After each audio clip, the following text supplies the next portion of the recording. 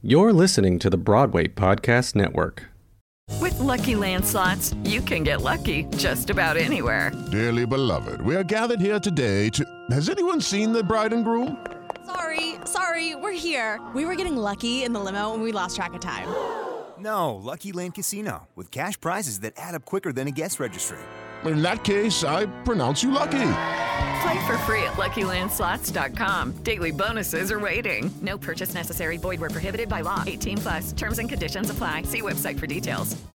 Judy was boring. Hello. Then Judy discovered ChumbaCasino.com. It's my little escape. Now Judy's the life of the party. Oh, baby, mama's bringing home the bacon. Whoa, take it easy, Judy. The Chumba life is for everybody. So go to ChumbaCasino.com and play over 100 casino-style games. Join today and play for free for your chance to redeem some serious prizes.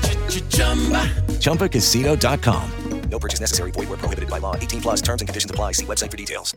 You're listening to episode number 64 of Living the Dream with Rory O'Malley. Audition, side job, swimming upstream. Believe it or not, you're living the dream.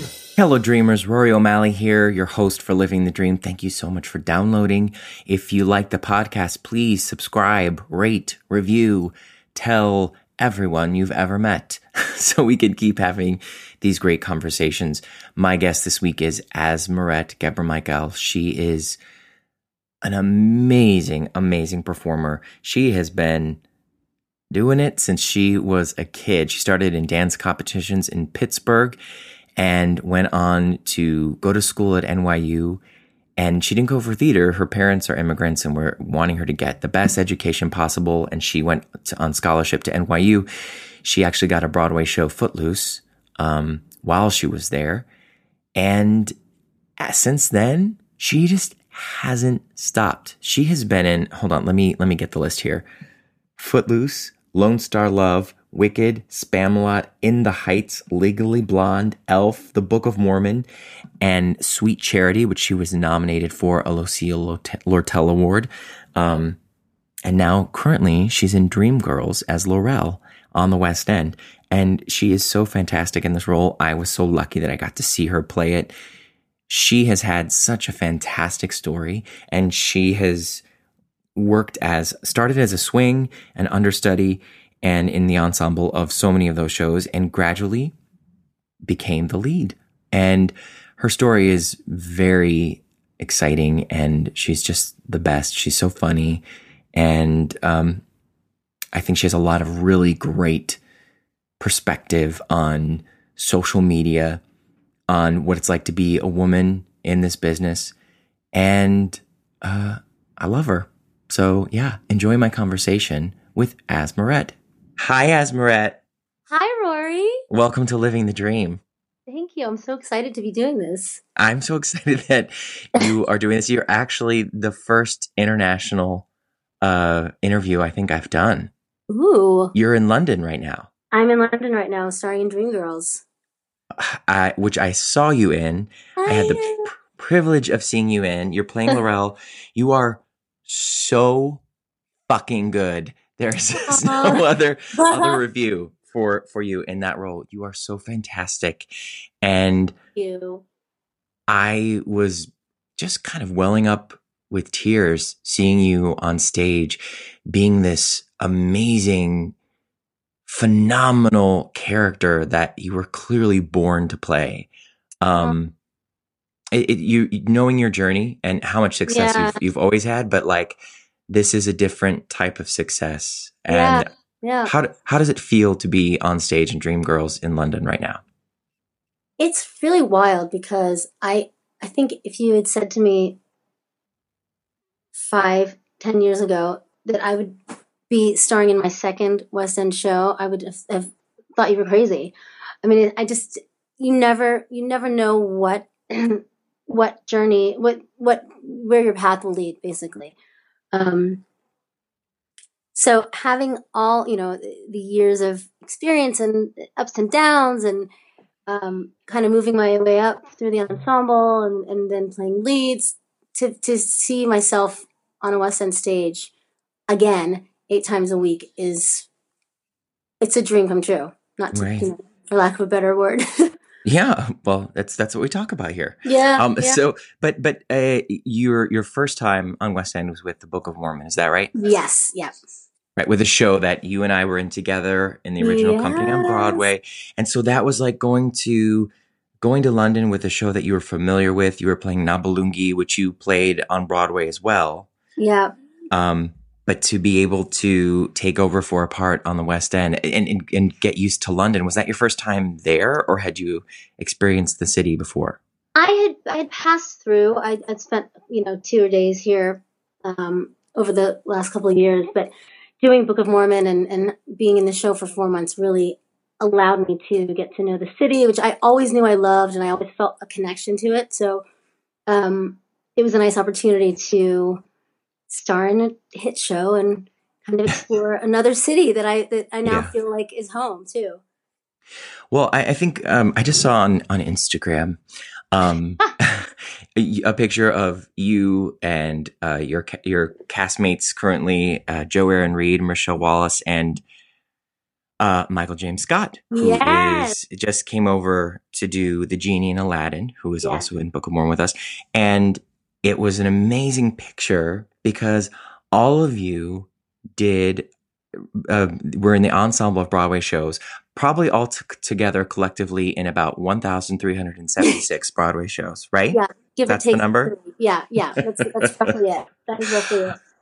And you all have worked your asses off on Broadway for so many years and worked constantly, but you were never given the proper spotlight, in my opinion, and in the opinion of many people in the community. And to see you all now have leads on the West End, it's pretty spectacular. It's really amazing. And I've gotten to see all of you do these roles, and you're all glorious. Yeah. How does that feel? It's incredible. I mean, when you guys came to see the show, I was completely emotional because I knew that there were people sitting in the audience who knew my journey and how long I've been doing this and could watch me, having the time of my life up on stage. And I think with Michael being here and Marisha and Jo and I, it's like we all started in New York and, we were successful, but we didn't get to that next level. And then cut to a few years later and we're all here starring in West End shows together, especially because Michael is my best friend. And we met years and years ago when he was doing All Shook Up and I was doing Wicked. And to look back then and then to see how far we've come, it's incredible. Yeah. No, it's amazing. I mean, and it's not to say that like you've been working nonstop, literally since you were in college, right? I mean, so you haven't stopped working in ensembles of shows, and you've always been a standout. You've always been, that person that pops, and people walk away even when you're in the ensemble remembering what you did in that show. But to be able to see all of you shining so brightly on the West End stage is so fantastic, and I just hope to God that the show on the West End comes to New York. I think that all of you guys have really created something great there, and I would love to see it in New York. Casey Nicola, our director for Book of Mormon, directed this Dreamgirls, and it's phenomenal. It's just the best version of Dreamgirls that I can imagine. I mean, when I saw it before it was even part of the show, I just couldn't believe, and I was sitting in the row behind Casey. And just watching his excitement and the pride he had for this project that he created and made me so emotional. And he turned to me and he's like, "Hey, this is the best thing I've done." He's just so proud of it. He's really proud of it. And that energy is infectious. Yeah. Well, it's also such a celebration of, I don't know, of musical theater, and it's certainly a celebration of the Motown music and of Broadway theater, two wonderful things coming together. And there's so just the three main women are such powerful, strong female characters that I love all of those characters so much, but your character is so great because she is powerful, she is strong, but she's also so damn funny. And I think that is your secret weapon, is that you are gorgeous and you can sing like to the rafters and you're amazing, have such great presence, but you're the funniest damn person on any stage you're on. You're just hilarious. And I'll take it. And that really comes through. What do you think it is about, what are the differences, because you have such great experience on Broadway and now on the West End, what are the differences between the two, West End and Broadway? Well, I think, just from a technical logistical standpoint, they do what is known as a cast change here, so everyone signs a year contract. Oh, right. And in that time, you basically can't audition for anything because you've signed your life away for a year. Principals, ensemble, everybody. Wow. And what I kind of admire here is that I think on Broadway, because the pay is really good, and you've auditioned all so much to get a job that once you get it, you kind of want to stay put. I mean, that's not true of everyone, but sure. I think that here in the West End, just from that perspective, people are much more willing to leave after the year. It seems like there's much more turnover. Huh. Yeah, it's interesting. But it's also similar. I mean, the community is similar here as it is on Broadway. Everyone knows each other. It's a supportive and tight-knit community, and the only real difference is sometimes the audiences are quieter in the West End. Yeah. But more polite.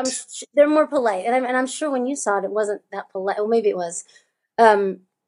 No, well, I couldn't tell that there were other people in the room. It was just me, Gerald, and Brian Sears screaming and loving you. So I didn't know. No, they really were going crazy for you though. But I've been in two kind of exceptions to that rule here, because with Book of Mormon, you just can't help but start. You can't help but laugh. Right. And I think the music in Dreamgirls is so visceral that your only possible reaction at the end of Act One is to leap to your feet. It's incredible. It is really, people really go on the ride with us, but it's pretty similar, I have to say. Yeah. There aren't too many major differences. No. Just a little. Well, I think that it's funny that you say that they are polite, but they haven't been polite for your show, because they definitely have been going crazy for Dreamgirls. Oh, yeah. When I checked into my hotel, I know you know the story, but I have to tell the story. I checked into my hotel, and the woman behind the desk, she said, "And what will you be doing here while you are in London?" And I said, "Oh, I'm going to see Dreamgirls tonight. My husband and I, Gerald, we're going to go see Dreamgirls." And she went, "Oh my God, it's phenomenal." And I said, "Oh yeah." And I said, "I have some friends in the show and I'm really excited to see them." She went, "What? Oh, I've seen it 3 times. My mother and I," and she kept talking about it, and she was like really excited that I was going to see this show. And I thought, wow, that's so great. We were a little jet lagged, so we go to our hotel room, and about an hour later, I hear a knock at the door, and she comes to the door. It's her. I go to the door, and it's her, and she hands me this piece of paper, and she's put together this entire, a story that is all made up entirely of Dreamgirls lyrics or titles of songs. It's I know that you only have one night only to see Dreamgirls, but I wish we could get you there in a Cadillac car. Oh my God. But she did this whole thing. I was like, this is very extra. Yeah. But when we went to the theater, you guys gave me a signed poster for her. Yes, so the entire cast had signed the poster. I gave it to her the next day, and she started crying. It was Yeah. So she's definitely was a huge, huge fan. And I think that what you guys are doing on that stage in Dreamgirls is just, it doesn't happen on many stages in England. The kind of fire that you guys have together is incredible. And I was very proud to see a bunch of American Broadway actresses wailing up on a stage and just being phenomenal. Yeah. We have so many Brits on American stages, so it's nice to exactly. Right.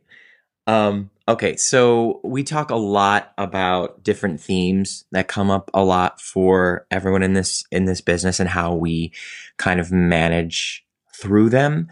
The first one being rejection. How do you deal with rejection now? How did you deal with it as you were coming up in the business? It's a funny thing, rejection, because I think when I was younger, and it actually still kind of varies from job to job, depending on how badly I wanted something. But I think when I was younger, I took everything so personally and didn't quite understand that it's about so many other things than your audition or, so I think when I was first starting out, it's just every job, every audition felt so important. And so it was like, I put so much weight on it every time I walked into the room. And if I didn't get it or I didn't get a call back, and, I'd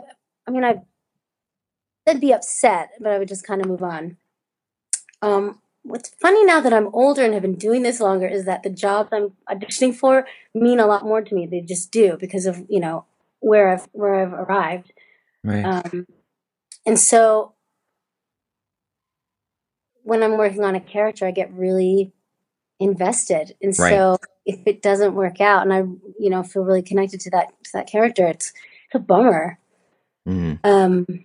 But, you just have to, it's so cliche, but it's true. Anytime I didn't get the job I thought I wanted, something better showed up. It's just like, you have no idea why this job won't work out or why, it may come back to you. It's kind of just have to shake it off, which is so much easier said than done. Unless you're Taylor Swift, then just make it a hit single. Exactly. Beautiful gowns. Yes. Oh my gosh.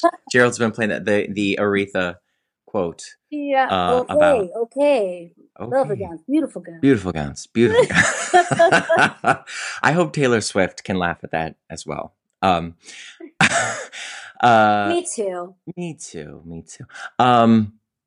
So another thing that we always talk about is jealousy. And I think that, having that attitude that you have about rejection and being able to be a part of the ensemble of so many shows and be able to make the most out of every single moment you've been given kind of makes you an expert in how to not waste any time on being jealous, and to get to where you are. So how were you able to maintain that positive attitude and not be a jealous person?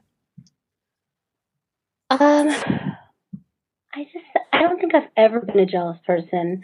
I think that growing up, doing a lot of dance competitions and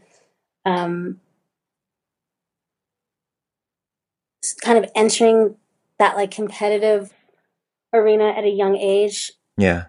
I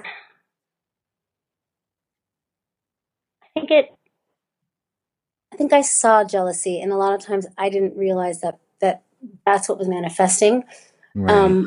But I'm a believer that you have your own path, and what's meant for you won't pass you by. So I think that is like the mantra that I try to repeat over and over again. I was up for something while I was here, and I couldn't make it to New York for the callback, and I was bummed out because I was like, this role is so good, and it's it's really appropriate for me, and I was excited about it, and then it just all kind of fell apart at the last minute. Right.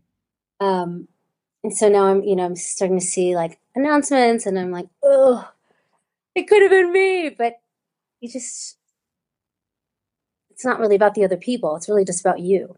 Right. Ultimately, you're not competing against anyone else. Right.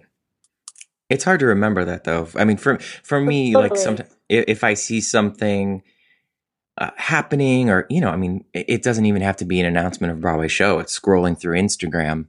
You can, very easily just go to that place of, why is this not happening for me. And Yeah. I think what's good to, remember is that as two people who've been very, very fortunate to be a part of so many different, productions and that for me, it's helpful to know that, even Oscar winners get jealous that it's feel like they're not worth something. So if they have to deal with it and set it aside, it's okay that I do as well. And that we should all just kind of be like, oh, that's a normal human emotion. Yeah. And it comes up, I always think it's as kind of a byproduct of your own self-doubt.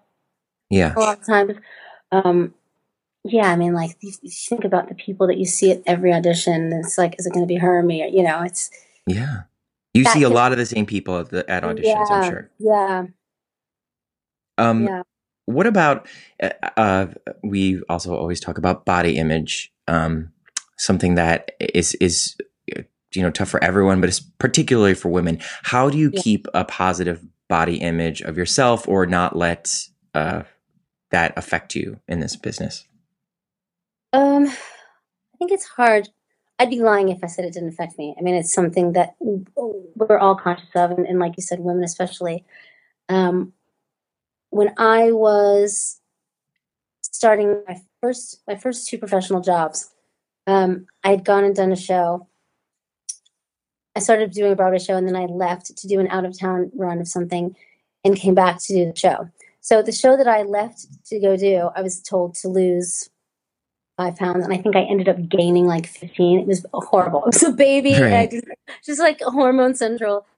And then I went back to my other job, and I'd gotten a weight notice, and it crushed me. You got a weight notice? What is that? Yeah, I was told to lose weight. Wow. Yeah. This was on Broadway? Yeah. Huh. Wow. It's I remember being told right before our holiday party. So I just went to the holiday party in 2 years and afraid to eat anything. I think that I try to look at people who are working now, and I can appreciate that there's so many different body types, and I think the aesthetic has changed a lot. It's not just about real thin women anymore. It's I think there's more variety, but I guess none of that matters if you don't do things that make you feel good. Right. Like, I just try to work out as much as I can and try to eat well, and I mean, it's hard. It's hard. Very.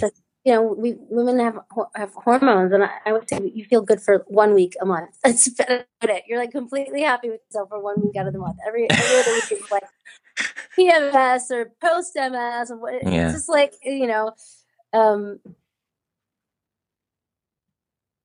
and you have to do 8 shows a week. So it's like, that's what I always found so crazy, is that when you're doing 8 shows a week and then you're trying to figure out how to get a proper diet and exercise on top of that, I never quite figured that out, because it always feels like you have to actually do a little bit more working out just so that you're not doing only those specific dance moves as your workout.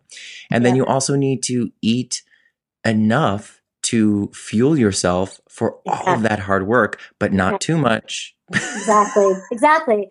And, I can't eat too much before the show because I don't like to sing on a full stomach, because I end up eating after the show. It's fine. But I mean, this role has been the most challenging in terms of energy. Like, really, when I first started, I still do. I was sleeping like 9-10 hours a night, which is not how I normally sleep. I mean, I'm 7-8 normally. Right. And you just forget that you're using your entire body to produce those sounds. Yeah.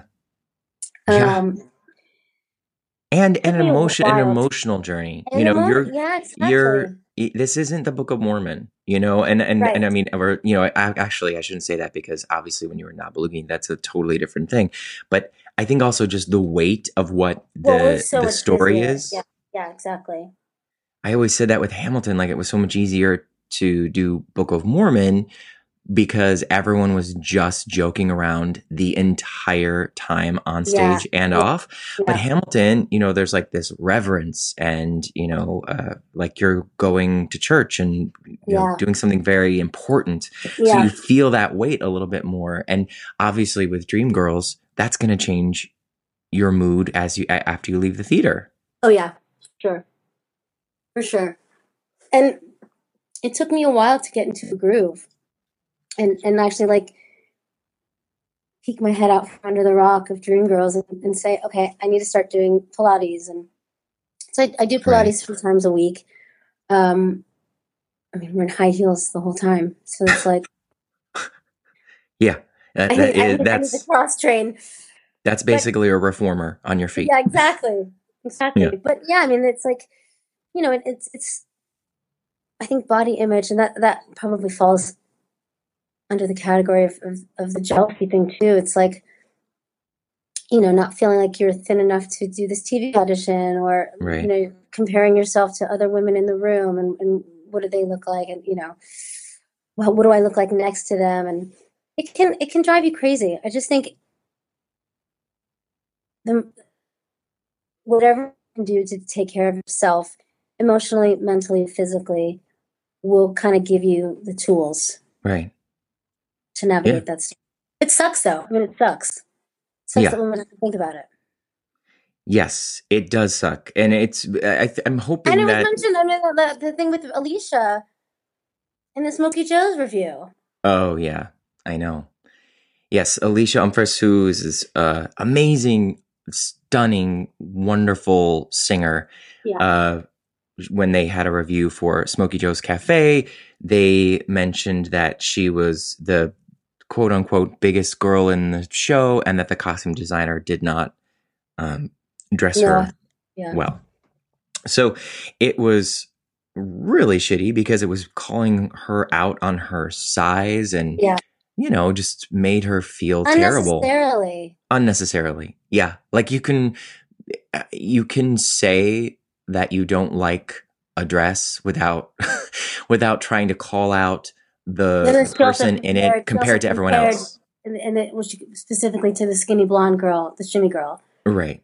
That the costume designer knew how to dress for her. Yeah, that was a really hard thing for, I think, the entire community. Really, well, because it's from another woman too. I mean, it was just like, yes, it's hard enough, Right. It's hard enough to put yourself up on a stage, be vulnerable and sing and do all those things, but to have a review that really isn't about your performance, but is comparing your body to your other female co-stars, it was not cute.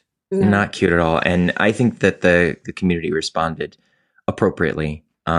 Agreed. Yeah, and hopefully it's, I think things are getting better, but I think that's because we, like you were saying, there needs to be all different kinds of body types. We need to be telling everyone's story. Exactly. I feel like everyone has a story, and we need every kind of body type or person to be available to tell that story. So, and I think because maybe theater and TV and film are trying to,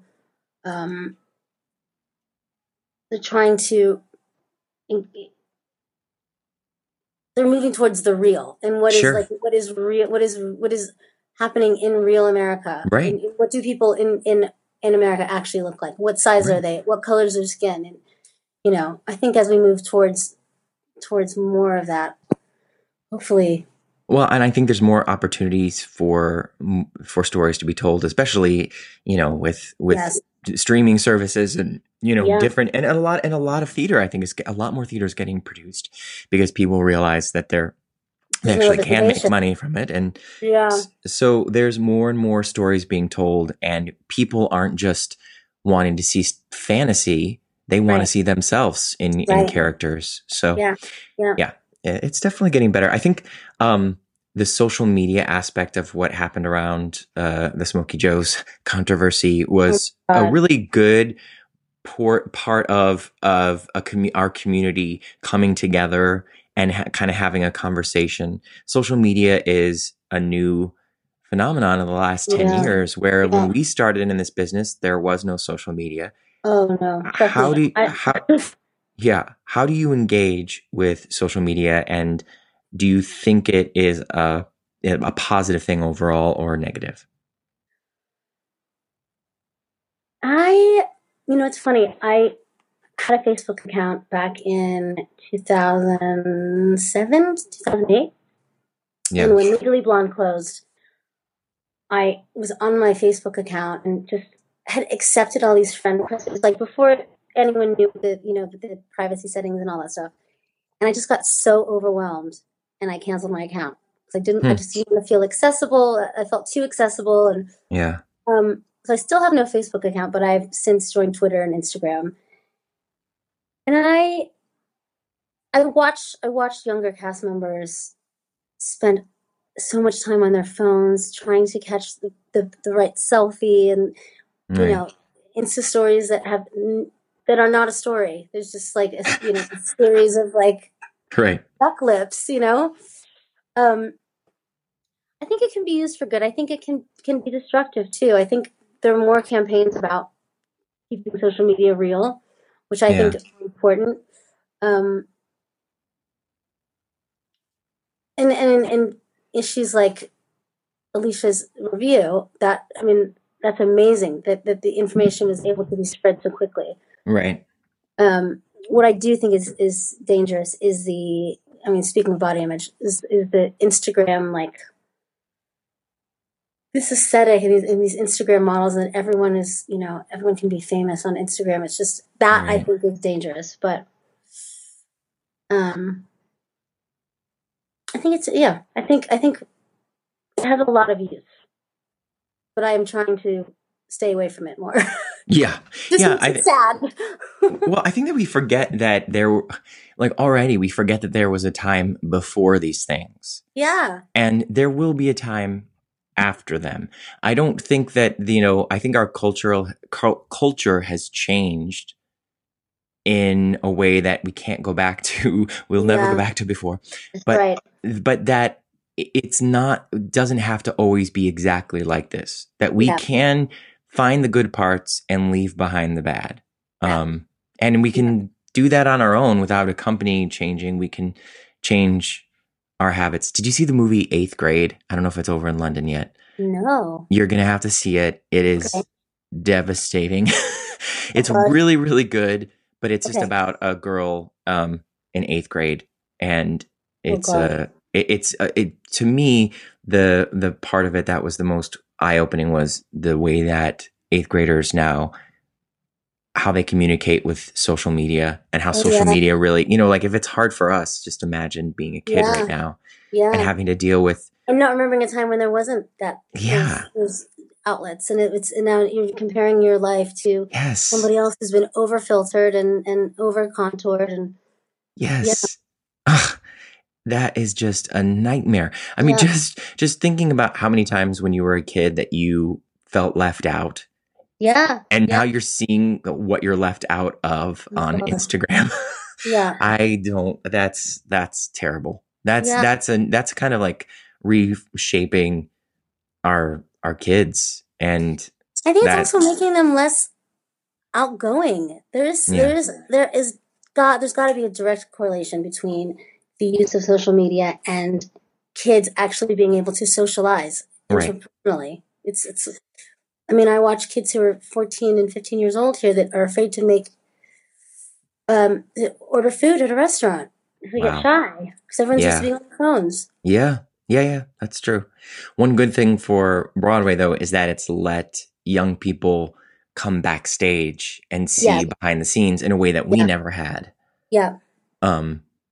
I think that since you were a part of the original cast of In the Heights, and you are now, and now that you've been a part of the original cast of Book of Mormon and on both sides of that, do you feel like that show, when In the Heights had some social media, Facebook probably, but maybe not even that. Yeah. No. So do you think that like there was a difference between the experience of the two shows because of social media? Yes. I mean, you never had to have a social media meeting before. Right. And like, Yeah, we have meetings with press folks about Yeah. how we engage on social media on our own private platforms. actually, you and I both, Hmm. you and I both sent out a tweet about getting cast in the show. Oh, really? And we both got, I remember this.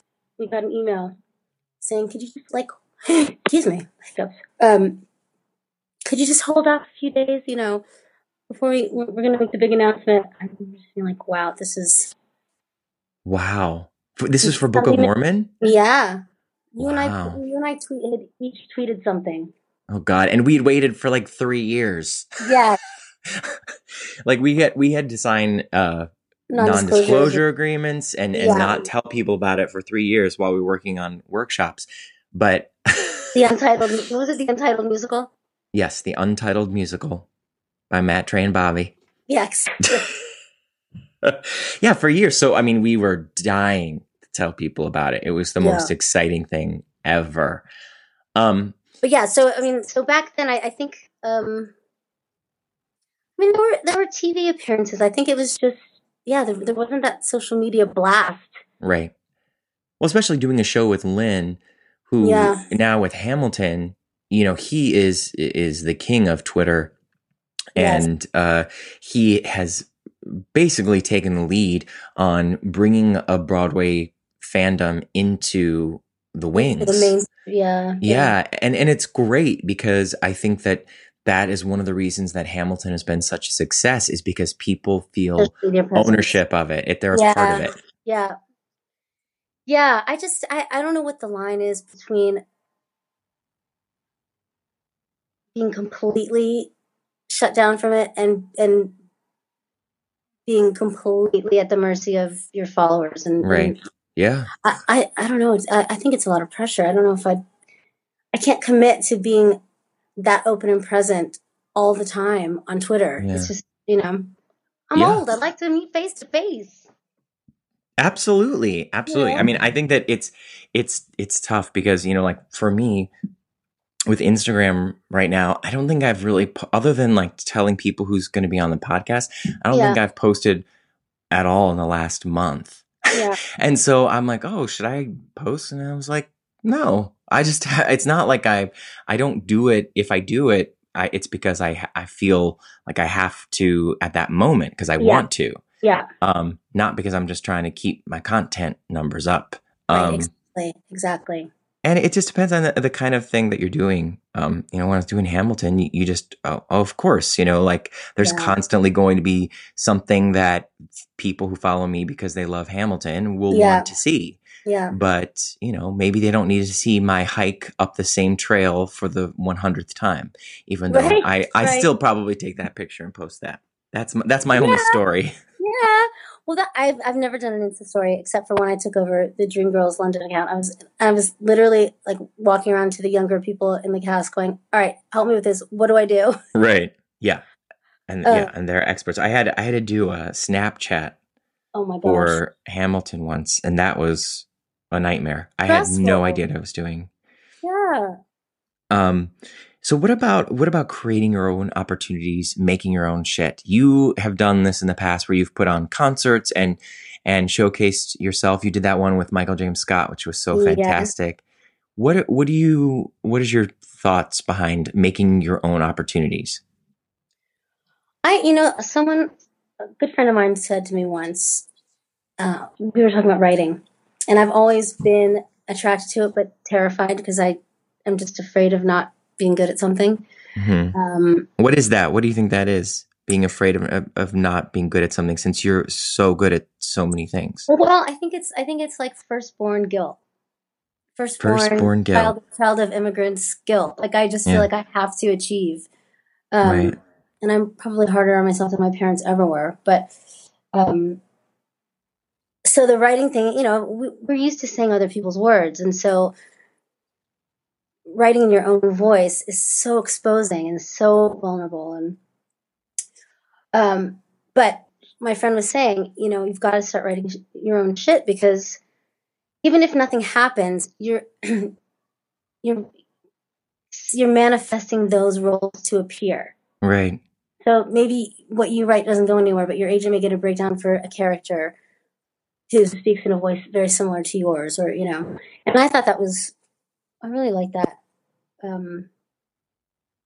The idea that you're helping to create, you know. Yeah. You're creating a voice. You're creating a character. Yeah. I think it's important to create. I think it's important to, it's part of the self-care thing.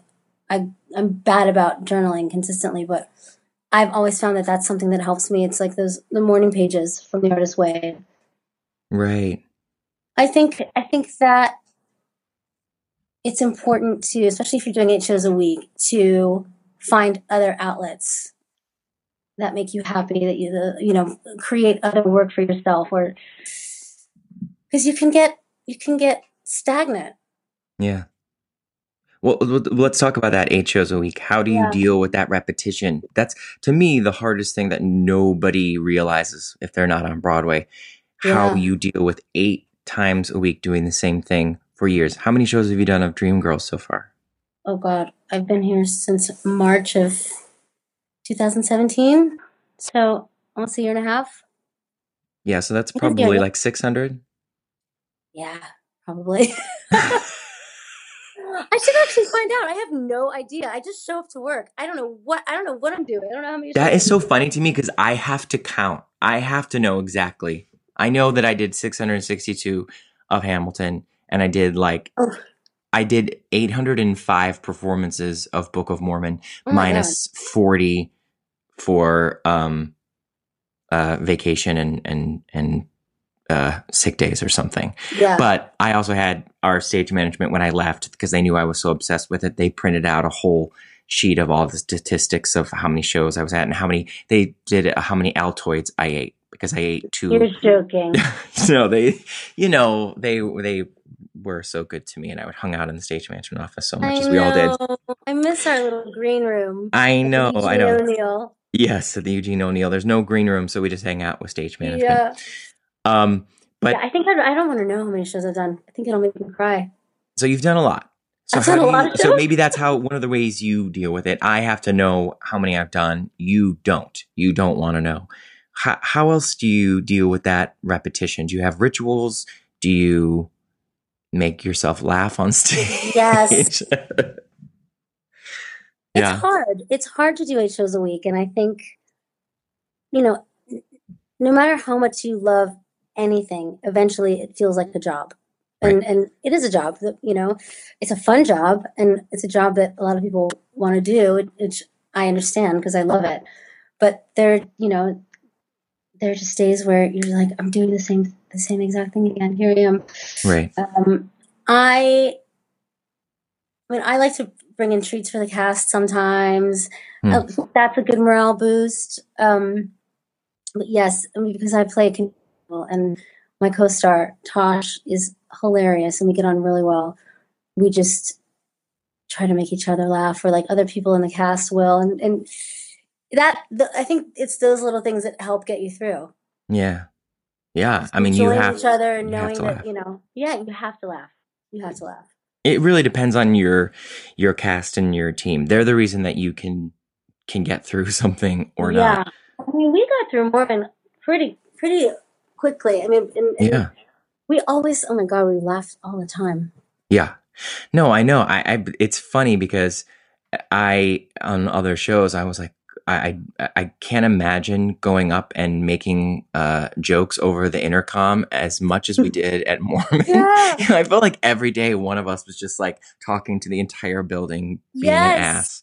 Yes, and they let it happen. Yes, and I think it was what was necessary for the show, and I actually think it helped us on stage, because you can't do that show unless you're having fun all the time. Yeah, and you can't manufacture that. Hey Dreamers, just taking a quick break to remind you about our special offer from Gold Star.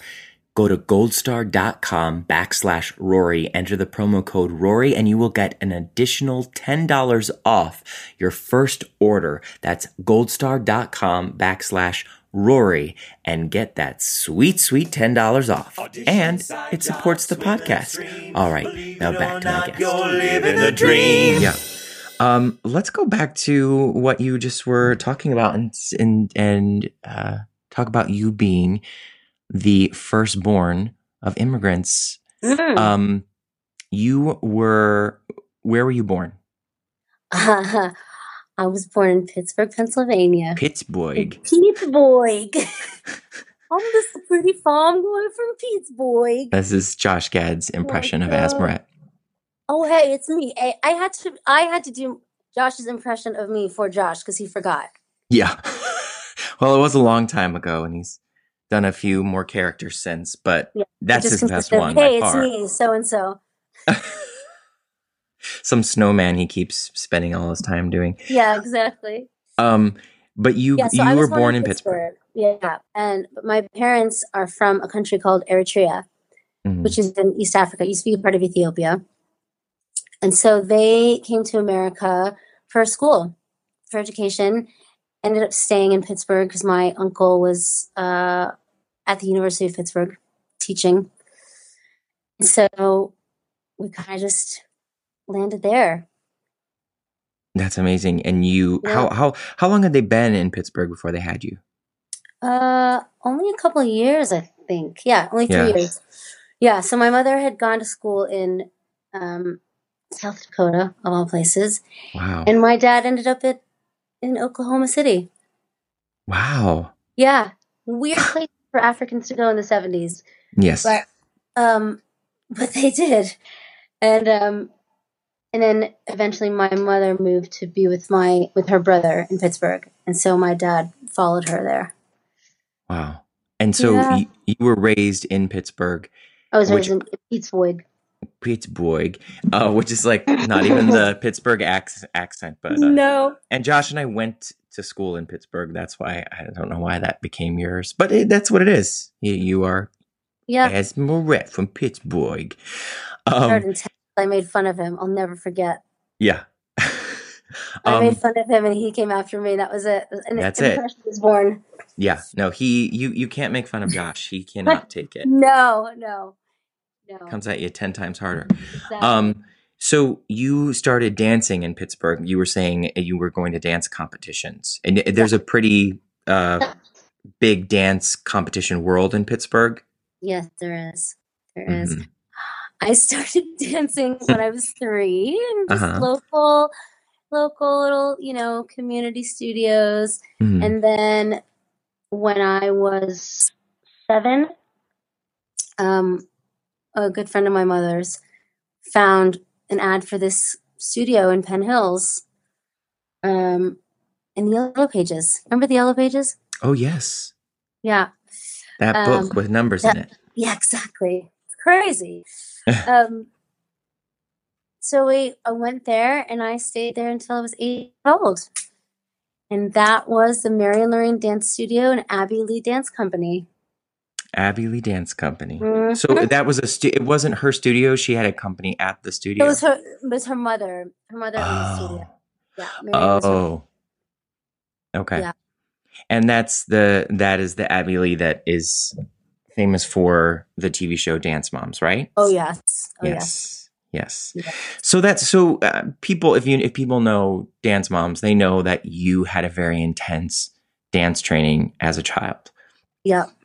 Do you feel like I know that show was on when we were in Mormon, and you weren't. It was starting. Yeah, it was starting. Yeah, so you didn't really watch the show too much, right? No, but do you remember when she came to the show? Yes, of course I do. But I'm not gonna make you tell the story. Maybe we'll just leave it at that. Okay. No, I couldn't watch it. I couldn't watch it for a while. Yeah. And even after that, I could only watch bits and pieces. I mean, of course, it's heightened for TV. Yeah, of course. But it was intense, and a lot of the any body image issues I had that I have now are a direct result from being in the dance studio all those years. Yeah.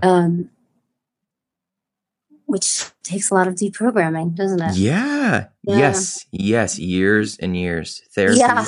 And especially, like when you are a young child and you are kind of given your priorities of what's important from an adult, it's hard to realize that you can control what your priorities are of what's important. And, I felt like, I'm sure that you have a lot of gratitude for the things you learned from technically from the studio and you got a lot out of it, but you also had to.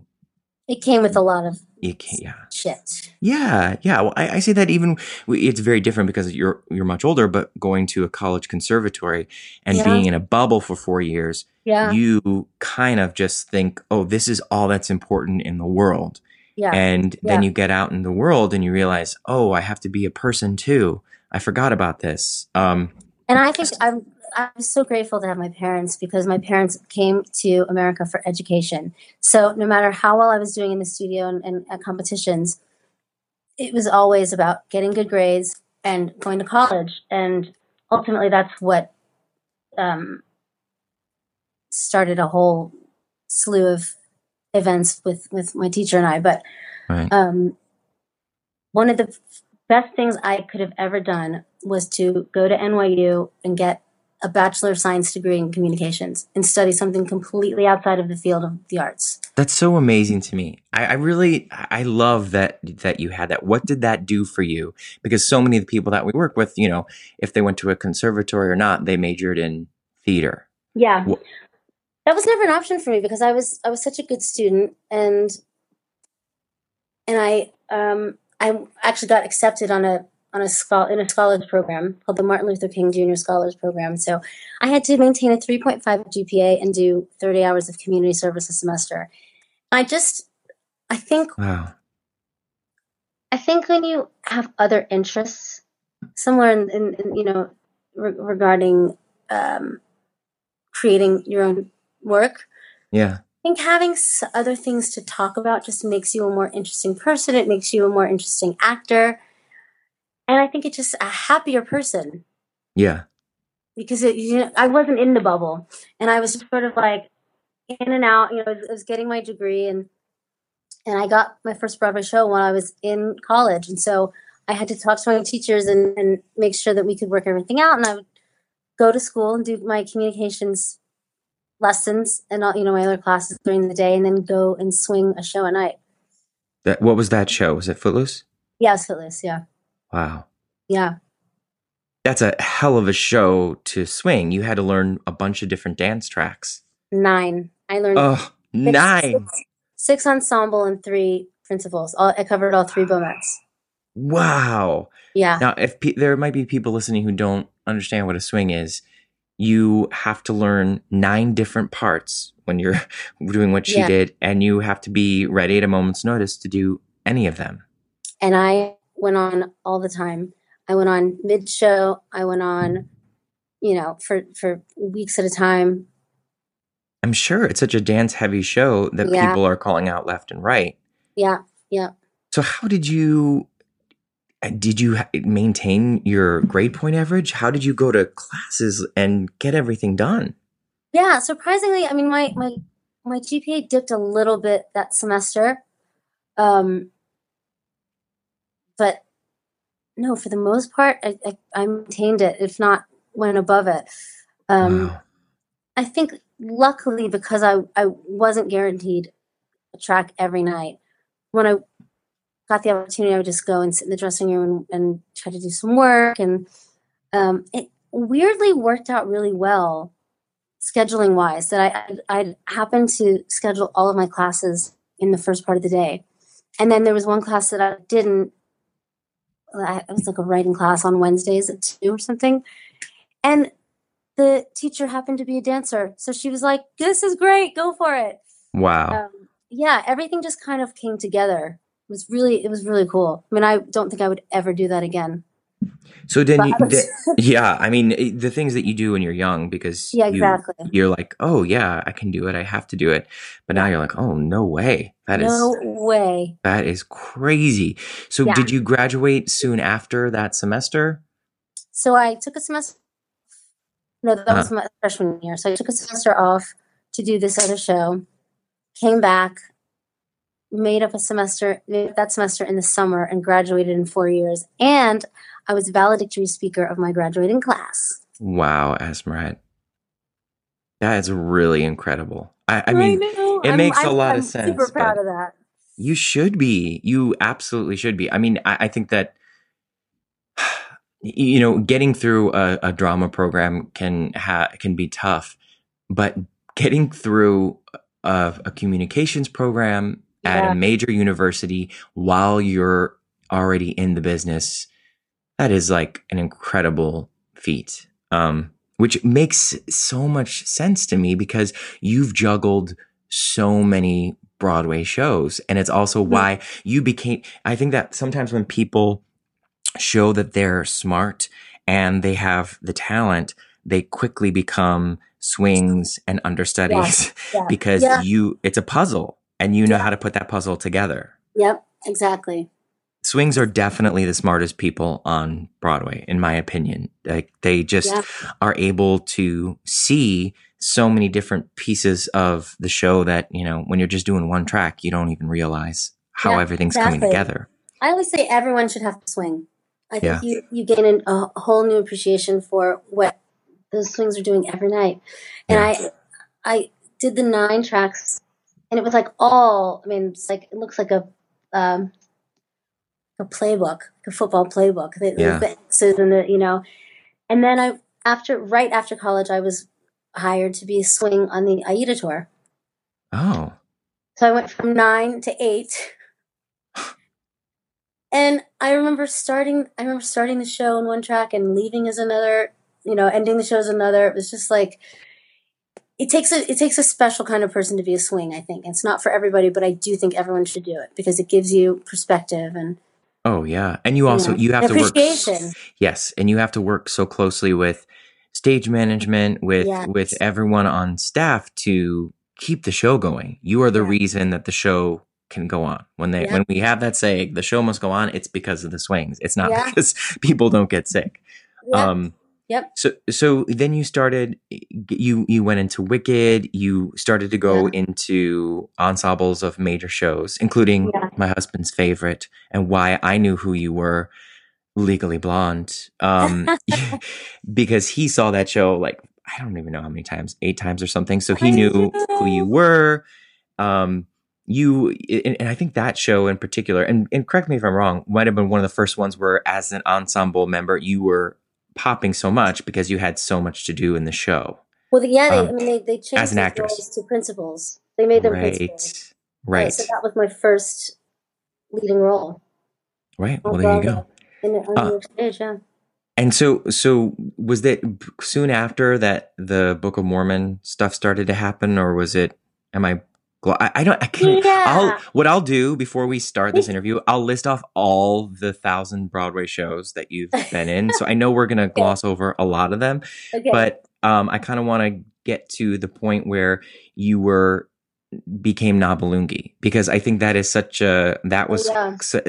to me is kind of like the next turning point in your career to get to where you are now. Yeah.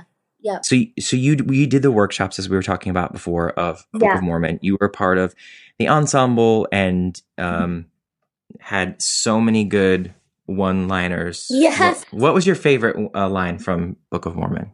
Oh, I think my favorite line is the bit at the end when they're comforting Nabulungi and you don't believe a man actually fucked a frog, do you? Right. That's fucking stupid. I'll never forget the first time I read it in one of our table reads, and I was like, yeah, okay. I quickly became the woman the person that dropped all the F-bombs. I don't know what kind of intuitive thinking that was on their part. But. Yeah. No, give it to Esmerette. Exactly. She'll drop the F-bomb. Yeah. Well, you just sold it too. It just sounds so right coming out of your mouth. Thank you. But I think it's also because everyone knows that you are a team player and that you're going to, anytime, and I can't believe I'm about to use a sports metaphor here, but anytime someone throws you the ball, you're going to run with it, that you know how to carry the ball. And I think that was kind of you were understudying Nabalungi, and our friend Nikki James, who was wonderful in that role, she I remember she didn't miss a lot in the first year. No. But I remember there was a period of time, maybe on her vacation, where you did the role and you were just so fantastic. Did that feel like a different moment for you in terms of when you were stepping into a role? Because we'd worked on it for so many years, or did it feel special in any way? Yeah, I mean, it was definitely a full circle moment. Getting to, I mean, the vacations were great, but there was when she went to film her pilot too, I'd gone on for a couple, but it wasn't until she'd gotten a leave of absence to do a play, and I got to come back for 4 months and play this part that I'd worked on for so many years, and getting to play with so many of my friends again, and them seeing me now come back and playing this part. It was really emotional. Yeah. Really emotional. Yeah. And then it led me here. Yeah. Isn't that crazy? Crazy. And here you are in London starring on the West End. Yeah. Are we ever going to get you back? I'm very concerned. I know how great it is there, and I know how you're being seen properly there, and that makes my heart soar, because I've seen you so many times just be a star on a stage, and I love the fact that you're getting the spotlight as well pointed at you in this moment. It's always nice when friends from New York come over and see what I'm doing, because they know what it took. Michael just saw the show the other night, and he was just in his seat. I could see him, because you can't miss that guy. No. But he was tearing up the entire time because of where we came from. Oh my God. Yeah. And yes. It's nice to be recognized and appreciated for that. Well, you worked so hard from your days in the dance studio to your days, like from the get-go. You have worked incredibly hard, and I think that you've also kept such a wonderful positive attitude, and you make so many people laugh on stage and off. And so you have a lot of people who are your cheerleaders, and I certainly am one of them. I'm so proud of you for all you've accomplished, and thank you. And I can't wait to have you back on Broadway. I know. Well, I'm hoping to come back for a little while. The show's closing here in January, so you might see me there. All right. Well, thank you so much for being on Living the Dream. Yeah, thank you for having me. Audition, side job, swimming upstream. Believe it or not, you're living the dream.